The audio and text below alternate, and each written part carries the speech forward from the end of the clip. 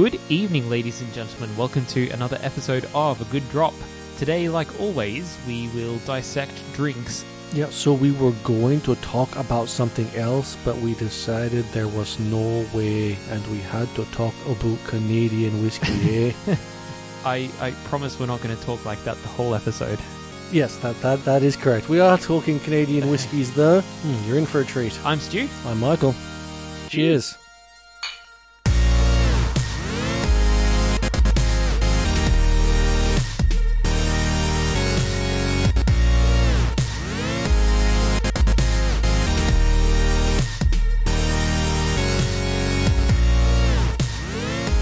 Stuart is trying Canadian whiskey for the very first time. Yeah, this is me here losing my Canadian whiskey virginity. Yeah. It smells really sweet. It does. This one is a very sweet smelling, even sweeter than what I've had before, admittedly. Holy shit. I like it. There's a lot of spice to it, like a lot of different flavors, and the Collingwood blended Canadian whiskey we bought is a whiskey that's been aged with charred maple staves. Yeah, because one of the important factors in what is required to have a Canadian whiskey is that it must be aged in charred barrels. Doesn't specify the wood, but that it must be charred. Yeah, so it could be made very, very similar to bourbon.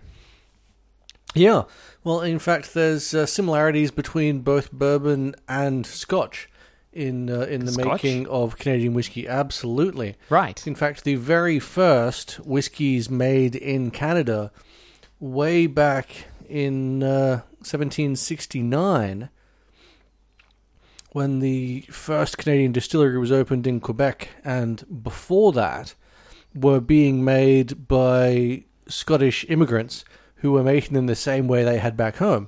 Right.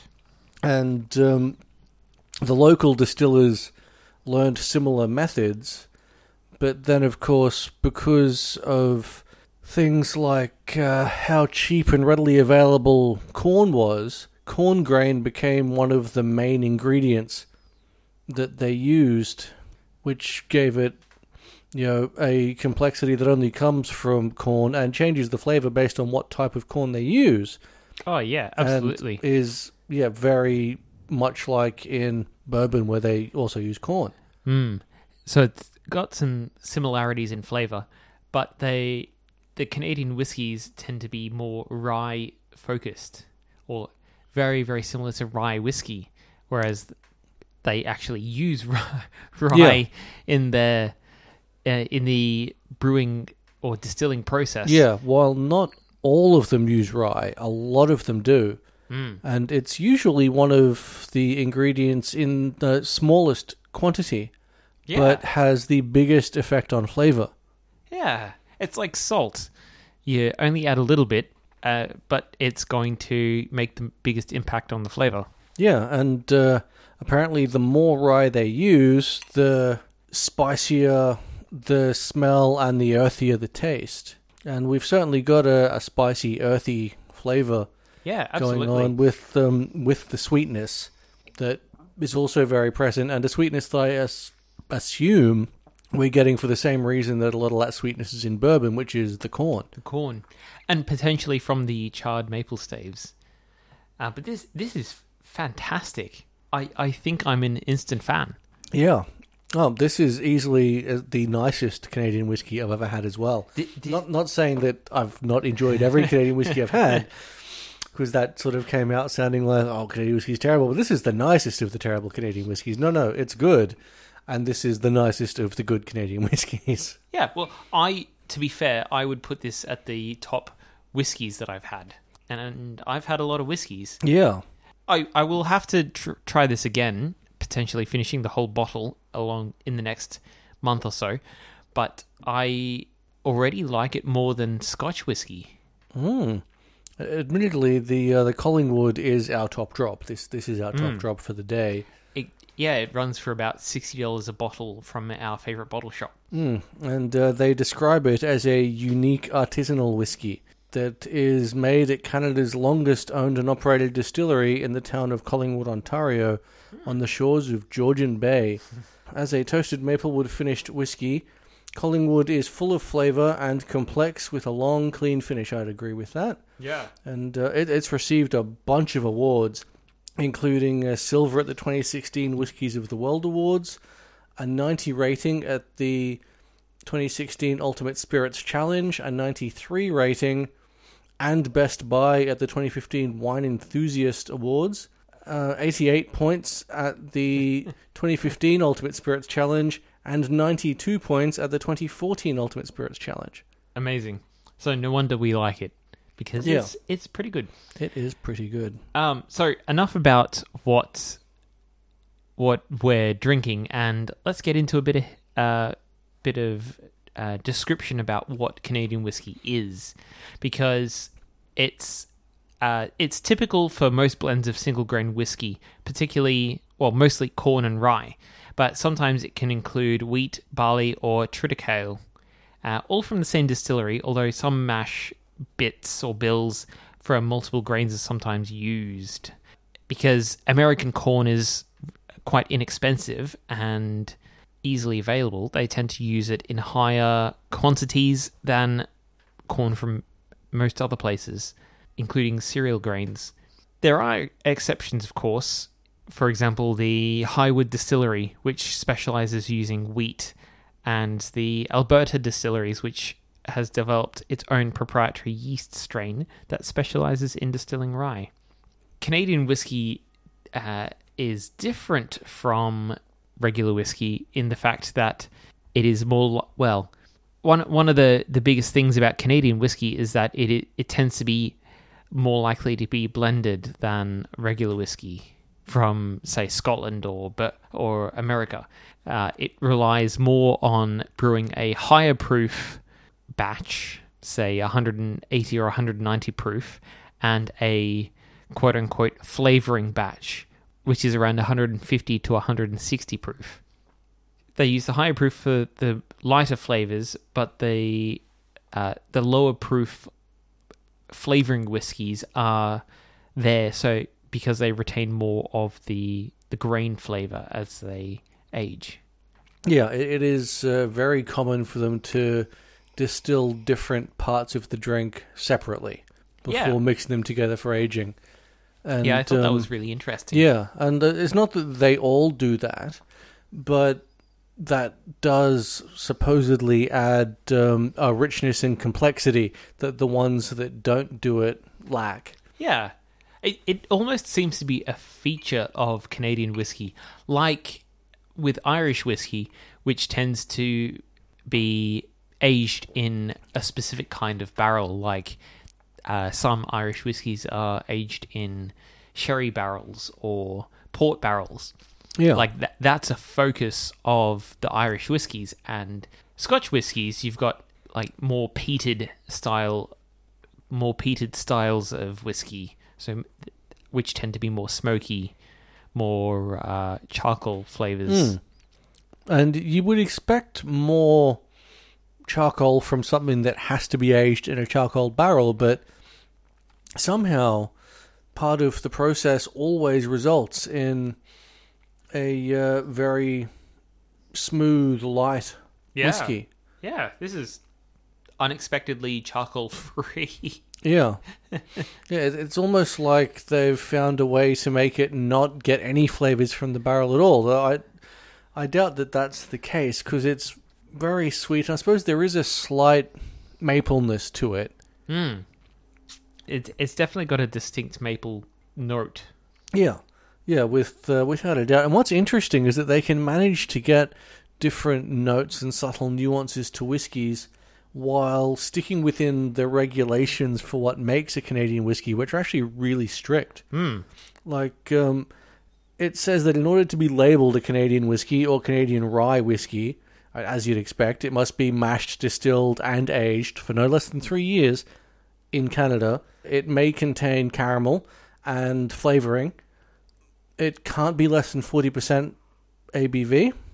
And this is the part that makes you wonder how on earth they managed to get different flavours in there. because it specifically states it must possess the aroma, taste, and character generally attributed to Canadian whiskey. Yeah, that's the part that I find really interesting, because you can say, yeah, it's generally this flavor, but that doesn't give you a lot of room to experiment. Yeah, and I mean, I think Canadian whiskey is the only whiskey I've seen a regulation state specifically that it has to taste like a Canadian whiskey. Yeah. Most of them say it has to have these ingredients in it, has to have been made in this region. And then go nuts. But yeah, that one has to have these ingredients, has to be made in this region, has to taste right. None of this mamby-pamby stuff. It's got to taste like a Canadian whiskey. Yeah, that's probably the most interesting part about, well, the most interesting difference compared to whiskies from other regions. I haven't seen anything quite like it before. Yeah, though admittedly that consistency does mean that whenever you buy a Canadian whiskey, it's going to taste basically the same. Well, it's going to be, you know what you're in for, that's for sure. Whether it's a cheap one or an expensive one, you know that at a basic level what it's going to taste like. Yeah. I mean, that's a good thing if you're trying Canadian whiskies from all over the world. A Canadian whiskey is going to taste like a Canadian whiskey. Yeah. And I mean, obviously, you can pretty much guarantee it's not going to taste like burnt feet or something, because Canadian whiskey doesn't taste like feet. And if it did taste like feet, it wouldn't meet the criteria, and they wouldn't have labelled it Canadian whiskey. It might be feet whiskey or something. I mean, they may have labelled it rye whiskey, however. But yeah, they can just call it rye whiskey without putting the word Canadian in front of it, and suddenly they can get away with it. I mean, in Canada, rye and Canadian whiskey, or rye whiskey and Canadian whiskey, are relatively interchangeable. Yeah, but for export quality, Canadian whiskey has to meet a certain criteria. Yeah. If it wants that name to be able to be slapped on it. Yeah, and if they want to experiment, they have to lose the Canadian label to their title, title of the drink. Yeah, exactly. And who knows, maybe foot whiskey is going to be hugely popular one day. And to any brand out there that's thinking about making a feet whiskey... Don't. Yeah. Because people don't want to crack open a bottle that smells like feet. No. Even if it's sweet feet. Well, maybe some people do. I don't know. I was going to say there's probably a market out there for it. It's someone's fetish, let's be honest. Not here. Here at A Good Drop, we're pretty straight and narrow considering how much we drink. Yeah, when it comes to drinks, we're specific about them smelling like what they are. You might be curious to note, as this whiskey gets mellowed out with the ice that we have, it seems to be becoming sweeter. It seems to be more sweet, or the sweet notes come forward and the spice notes move towards the back of the palate. Yeah, it's interesting because normally you start watering something down, the flavors don't change, they just reduce. But certainly as this is watering down, the flavors... It's changing flavor. Changing to the point where it could be another drink. It could be another drink. And I'll admit, it's tasting more like my previous experiences with Canadian whiskey. Because in the past, I haven't drunk Canadian whiskey straight. Right. I've mostly drunk Canadian Club. Okay. And it's pretty much always been with cola. And how does that compare with what you're drinking now? Oh, I would never put this with cola. Not in a million years. It would be sacrilege. Yeah, I always have to apologise profusely for putting this Canadian whiskey with cola. But That's how? Not what I'm about. What I'm trying to get at is how does it change compared to... How does the flavour profile change compared to what you're drinking now? Well, I mean, that's the trick of it. That because it's cola, the sweetness is already there. Yep. But it doesn't really change. It's almost like the when mixed with cola, the Canadian whiskey kind of augments the sweetness and just makes the cola taste like Canadian whiskey. That makes sense. Yeah, I can see that. So there's still that cola undertone to it, but you get the other flavors that would be accompanying the sweetness of a Canadian whiskey mixed in there as well. Unlike with a number of other drinks where you add in cola to cover up some of the flavor.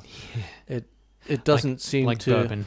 Yeah, like now that I'm drinking it straight, I'm very aware that the cola isn't covering anything. Yeah. It's just kind of working alongside it. I can see that. So let's get into why we are drinking Canadian whiskey at all. Because in Canada, under the rule of the British, the grist mills, or basically mills with which the mills that were storing the grain, they often distilled grain to avoid waste. You know, they any excess that hadn't been used for something, rather than just throwing it out, they were, well, let's distill it into something that has a longer shelf life. Yeah. And the distilling methods and technologies were brought to Canada by the American and European immigrants who had experience in distilling wheat and rye. The early whiskies from the improvised stills, often with grains closest to going off, were produced with various uncontrolled proofs and were consumed unaged by the local market. One would reasonably assume that the Canadian whiskey that they were drinking back then was rough as guts, completely different from one drink to the next, and just not very nice. And nothing like the Canadian whiskey that we have today. Not like modern day Canadian whiskey at all, but that's usually the case, that the drink evolves. I mean, because as we know, it began with Scottish people trying their best with what was on hand to distill stuff, and what was on hand was this leftover grain that had been turned into things. And but most of the distilling capacity back then was taken up by rum because of the position of Canada, where it is in relation to England and the Caribbean. It was part of the trade route going between all those three places, or those two other places. So a lot of excess sugarcane ended up in Canada, and so they had sugar refineries, and therefore they had excess molasses, and therefore rum. Yeah, and of course the popularity of the things that they were distilling kept them distilling things that weren't whiskey for a very long time, because they could even sell those things to the natives who loved what was commonly at that time referred to as firewater, and would swap it for pretty much anything as long as they could get their hands on it. Yeah. And so there wasn't a lot of incentive to create anything else until the Scottish started immigrating and making whiskey. Yeah. So the first commercial scale production of whiskey in Canada began in about 1801, when a man named John Molson purchased a copper pot still, previously used to produce rum, of course, in Montreal. With his son Thomas Molson and eventual partner James Morton, the Molsons operated a distillery in Montreal and Kingston, and were the first in Canada to export whiskey, benefiting from the Napoleonic Wars' disruption in supplying French wine and brandies to England, believe it or not. Yeah, and of course, as anyone who follows brandings of whiskey knows, Molson Canadian is still a thing. They've been at it for quite some time, though they are no longer owned by who they were once owned by. No, they're owned by one of the oligarchs at the moment. I believe they are owned... I think they're owned by Diageo. Yes, I think it was in the early 1900s when, during Prohibition, and this is Canadian Prohibition, not American Prohibition, a whole pile of them started getting into trouble because they could only produce for export and couldn't sell at home. No. And then suddenly they couldn't sell to the American market either. Yeah, they could sell at home, but then they couldn't sell to the Americans once the American prohibition began because theirs ended and then the Americans started. Yeah. And so they had to start merging companies together and selling to bigger international conglomerates. And so, of course, by the time that the American prohibition ended, almost none of the Canadian whiskey producers were actually owned by the companies that started them. Yeah, which is a shame because there was some fantastic whiskies back then. Yeah, but well, none of them exist anymore. Though they are still using a lot of those distilleries that existed from back then. Distilleries, yes. I would say the recipe has changed a lot since then. Oh, undoubtedly. But let's talk briefly, since I've mentioned Prohibition, about how popular Canadian whiskey became as something to be run by the smugglers during American Prohibition. Because there was one whiskey distillery set up on the river that separates Canada from America. It was on one side of the bank, and the rum runners, as they were called, despite that they weren't always running rum. No, sometimes it was gin. Yeah, had some very fast boats and would just blast across the river, grab a whole pile of Canadian whiskey, and come blasting back again. Yeah. Times did not really pick up for the Canadian whiskey distillers until really the mid-1900s, because following Prohibition, they had World War II. And during the war, a lot of distilleries and alcohol that was produced was taken for the war efforts. Yeah, a lot of distillers, unfortunately, had their factories commandeered by the military and ended up producing military-grade alcohols instead of stuff that people were wanting to drink. Yeah, so alcohols for medical purposes and things like that. Everything during World War II was kind of commandeered towards the war effort. Pretty much. But they started to recover after the war, and production of Canadian whiskey in various different styles has slowly increased since the 1950s. And here we are today with just a handful left, really. Because, you know, there were a stack of different distilleries back then, but you know, since Prohibition and the war, the majority of them closed down. Yeah, in the early 1900s, there was somewhere in the ballpark of 200 distilleries in Canada, and yeah, now it's only a handful of main distilleries that produce almost everything.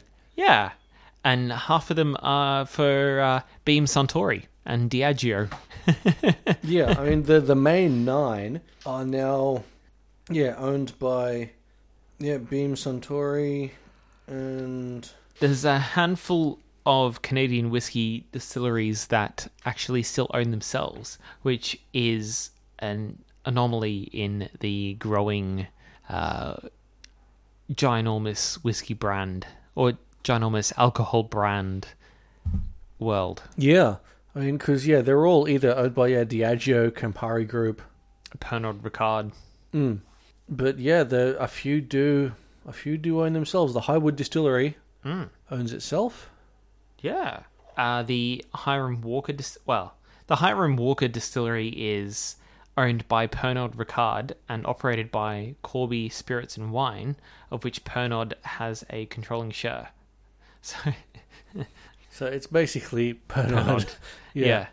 There is a distillery in Canada that produces a shitload of whiskey as unnamed brands, and they basically label it off-site. Right. Yeah. The Valleyfield Distillery is one of the major distilleries in Canada that produces whiskey for other brands. It's owned by Diageo, but it produces whiskey for unknown brands, for brands that don't have their own distillery yet and need a whiskey to put behind them. Right. So what you could be drinking might not actually be that good. It could be from this one factory in Canada, in Quebec, near Quebec. Near Quebec, yeah. Sorry, in Quebec, near Montreal. Quebec being the estate or province. Yes, the French Canada. Yeah. Yeah. So there you have it. Yeah, and that's all the history. Well, as much history as we feel like cramming into this episode. Yeah, that's basically.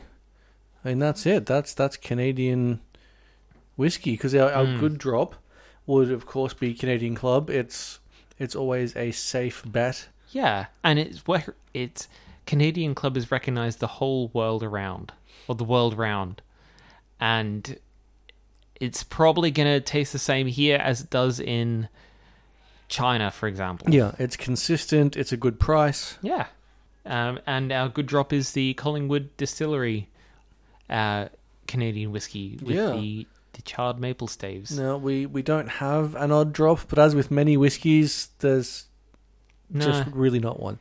No, they seem to be, as you said, like a lot of the other whiskies, and not bothered with funny or punny names. Yeah. But that does give us a good segue into what we'll be talking about in our next episode. And we'll tell you all about that after the plugs. Well, if you like what you heard, please like and subscribe to us. You can find us as A Good Drop All About Alcohol on your favorite podcast app. You can find us on Podbean, Apple Podcasts. I'm still trying to get us on Google Play Podcasts. But if you're listening to us there, then we have succeeded, and thank you for listening. Yeah. If you want to contact us, you can find us on the socials.